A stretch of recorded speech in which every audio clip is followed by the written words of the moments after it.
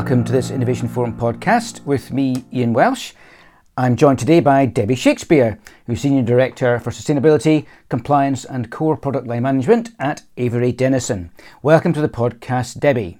Thanks, Ian. Happy to be here. We're going to talk a bit about the role of technology in developing more circularity in the apparel sector. Why don't you start off by giving us a quick introduction to the work of Avery Dennison? We're a $9 billion organisation. We focus on material science and manufacturing. We specialise in the design and manufacturing of a wide variety of labels. But I'm here today to talk about apparel, so let me talk about what we do in the apparel sector.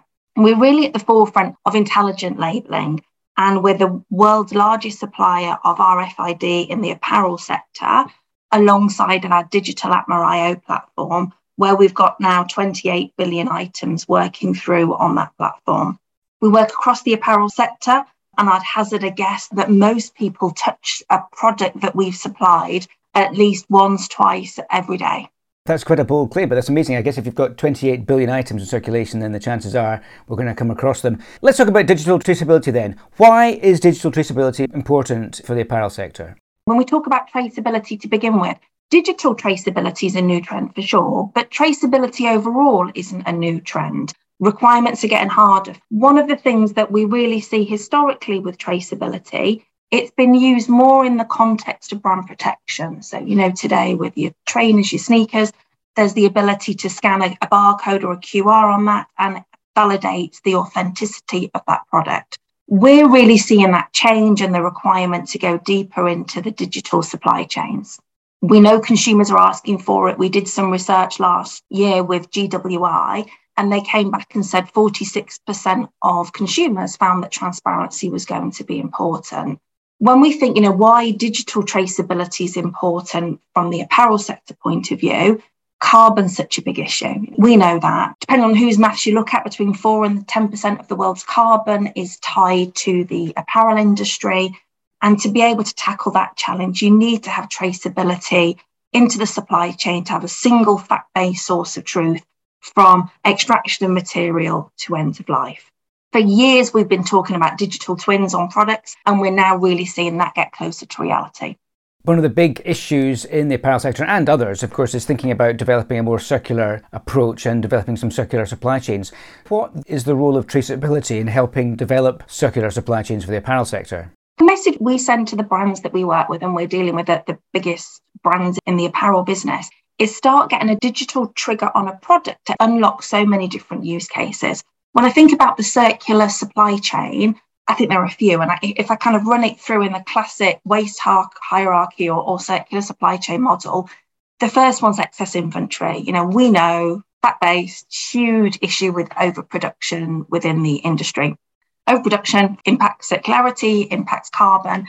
And this is where the technology of RFID plays a huge role. RFID is a technology that's been around for a couple of decades. And historically, it's been used about managing inventory accuracy, and getting inventory in the right place at the right time.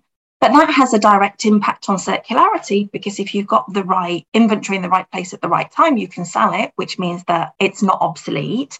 There's also this direct tie between excess inventory and carbon. Every product has got a carbon footprint. And we did some research last year, and we found that on average, 8% of inventory at a company is either discarded or perished. If you know where your products are, you can keep them in circularity longer. But that's just reducing excess.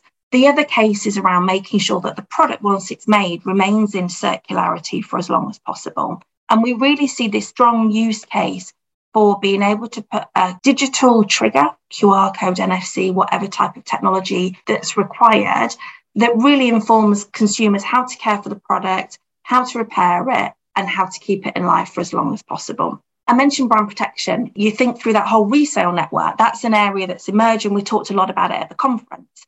When you think about the resale of products, we've done some work here, and we really have this vision that longer term, a garment's going to be as easy to either dispose of or resell at the end of life as it was at the beginning of life. And through using digital triggers, consumers and brands can authenticate that product. They can check the time it was produced. They can tie it back to a specific collection, and it really helps that authentication and reuse. And then long term, the end of that cycle, you've got the use case around traceability on how to get the right product to the right sorter or the right recycler to be able to aid that part of the circular supply chain. And we really see digital playing a strong role there. Just while we're talking, a couple of clarifications. RFID, what do you mean by that? Radio frequency identification. So that's where consumers would see on their graphic tag, the piece they pull off. Lots of products have got RFIDs there, and that's used for stores to be able to measure inventory accuracy. Similar type of technology, but NFC, near field communication, is the chips that we've all got on our credit cards where we tap things. You've got wide range, you've got short range. One's consumer interacting, one's really used for inventory accuracy by organisations. And what do you mean by digital triggers specifically? As an industry, we're thinking of something that a consumer can interact with. So it's either NFC, so near field communication. It could be a QR code that sits on a product. It could be some type of ink that triggers a response. It could be a thread that's embedded with technology. Trying not to pigeonhole digital triggers as a QR code, which is the most frequent method right now, but that will change and evolve as technology plays a part. But really a method for a consumer to be able to interact with a product, tying back to the digital twin concept. You mentioned some of these just now, but let's dig a little bit deeper into the resale, repair and recycling issues. What are the technological advances that are making a real impact there? Let's go back to think about resale. When I think about where the technology is going, it's going to be legislated against. Tied to the Green Deal, we know that there are going to be digital product passports that will be put on products. Apparel is one of the first ones to be rolled out. That is going to mean that we all need to start getting ready within the industry.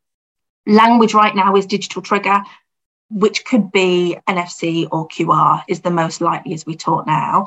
But if I was going to think through the resale, it would probably be the specific case of those two technologies and really being able to tie it through to consumer interaction on how they can resell that product, but then a platform authentication that the product is genuine, they know the season, they know the history, really being able to tie that through. And at the conference, Chloe spoke about the partnership that they had, where they're really looking to enable that second resale for their consumers. Repair. How can technology help advance in terms of repairing items? So repair has been a concept that's been around for a while. You look at Patagonia, they've been doing it for a number of years. Where technology can play a role is we're seeing that a lot of brands are setting up repair centres for products that they have. And if you've got some technology on product rather than on a company website that tells a consumer how to repair for their product, where to take it to, who are the authorised vendors that provide that service, how long it's going to take, how you can track it. We really see that technology playing a role there. And then recycling more generally, I guess it's all about the traceability point here. Yeah, and I think when it comes to recycling, you think through the big challenges that are going on with the industry today. I think what's the number? 92 million tonnes of textiles discarded each year. It's estimated to go to like 148 million tonnes by 2030. There's the legislation that's coming through that's really looking for a true circular supply chain of textile waste rather than of plastic bottle waste. So again, the industry is looking to evolve, to change. As an organisation, we invested earlier this year in Circ, who are a chemical recycling company, really to look at how we can use digital identification technology to provide textile composition and supply chain composition to the companies that are doing the recycling. And here, where we see technology playing a role, is this isn't going to be a manual sorting process, which QR code technology generally is a manual process. We're looking here about where RFID and other technologies can play a role to be able to turn textile recycling into a more automated process like you see other forms of waste are today. I guess for recycling, it's the stream contamination point, which is the key one. So many potential reuse technologies require very low levels of contamination. If we're moving towards technology where an entire room's inventory can be calculated at once. Exactly. If you can get the information to, first of all, the sorter, so the sorter can understand what the composition is, so they can send it to the right recycler, but then you can start giving the composition data of the product, what's in it from a chemistry standpoint and a contamination standpoint.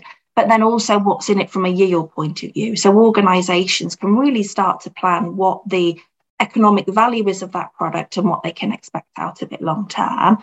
And also be able to plan the supply chain. We all know that for recyclers and sorters today, they don't know what's coming and when and where and what the yields are going to be and how you're going to plan your production. So the more you can automate that and you can use technology to play a role, the much slicker, lower cost it will become longer term. And also help brands be able to plan their raw material inputs today, because there's a willingness to move to more circular products, but being able to have that supply chain feed makes it more difficult to plan. So many of the solutions we hear about, big problem they talk about is lack of feedstock of the right quality. And if this is technology is a way of achieving or solving that problem. Clearly, these sort of issues and developing the right sort of solutions are going to require collaboration. How do you think the sector should collaborate more, or indeed better, to develop circularity? It's been really interesting to watch and being part of the industry and part of the industry's journey as well. So we've seen that the industry can collaborate on sustainability issues, and you've seen the progress on the Sustainable Apparel Coalition. You've seen how auditing's become standardised within the FSLM and the HIG platform. So you've seen it's possible. We've seen that brands are very much committed to addressing climate through the Climate Charter. When it comes to circularity, collaboration's key, and we're not necessarily seeing the level of collaboration on circularity that we are seeing on other issues. And if I reflect on that, I think it's kind of down to a couple of things. First thing, it's still quite new. But secondly, the requirements for different brands are so very different. So within a collective like the Sustainable Apparel Coalition, the requirements are very similar. You want to make sure that you've got an environmental supply chain. You want to make sure that you have got an ethical supply chain. But the requirements from a luxury brand when it comes to circularity are going to be different from a high street brand. So resale is obviously going to be very important to the luxury sector. To a high street brand, probably different requirements. There's this uncomfortable factor around if you address circularity correctly, it's going to have an impact on the economic value for your brand long term, because people are ultimately going to keep products in circulation for a lot longer and are going to buy less. I think we're early in the journey. Everyone accepts that it's somewhere that we need to go. The end mission is clear around making sure that recycled content sits in the physical products, but how we really facilitate it and use it is a space to watch where collaboration is absolutely going to be needed. It does feel, doesn't it, that the resale route for the high value, high quality garments is really taking off. It's a significant growth. And as you say, there's significant impact long term on what business models are going to look like. How that develops will be fascinating to see. And on that, and we've talked about this earlier, the regulation and legislation are going to have a significant role in nudging behaviour change. What do you think good regulation looks like in this space, and how can it help make that behaviour change that we're talking about? I think it takes time to begin with. When we look at any legislation changes, they take time and they take some well thought out plans. What I think is really interesting is the work that the EU is doing. And I'm saying specifically the EU because we all work within a global garment supply chain. So the EU doing one thing and the US doing something else. That's the challenge as brands come to manage their supply chains. It's something that we all need to think through and consider. And what's so fascinating about the EU legislation is that it's all laddering up to the commitment of the 2050 net zero policy. And they're really looking at empowering the consumers to make better buying decisions, which I really see as the carrot. We all know consumers play such a big, strong role in the apparel industry, and it's so heavily influenced by fashion and trends. Where I see the legislation coming that I think is incredibly interesting is around the stick and what's going to happen on a taxation point of view. So fantastic that they're talking about setting a level playing field in terms of in-store and online players are going to be treated the same. That's really important to have an equal playing field. Really interesting to see the responsibility for the end producer responsibility of the garment, setting some criteria around the eco-design and the recycled content, and then overlaying all of that with the corporate due diligence. To me, as a sustainability person, sees the European plans very, very well laid out and being heavily influenced by what's happening in France already. Where I think the challenge is going to come and where the role of legislation is in that global aspect that I mentioned at the beginning. it's the same factory that produces something for the brands that get sold everywhere. So how do you manage that and make sure that things are in synchrony? I mean, is it a case of simply having to work to the highest standard necessary? If you're going to sell the same thing around the world, then you're going to have to adopt the practices that meet the highest standards. I think so. And then there's the question is, are the raw material feeds there to be able to support it? Will consumers in other regions pay the price? Because we all know that this ultimately comes at a cost. They're the things that need to be taken into consideration. Very interesting indeed to see how this all develops. For now, Debbie Shakespeare from Avery Dennison, thanks very much indeed. Thank you. Thanks for the time.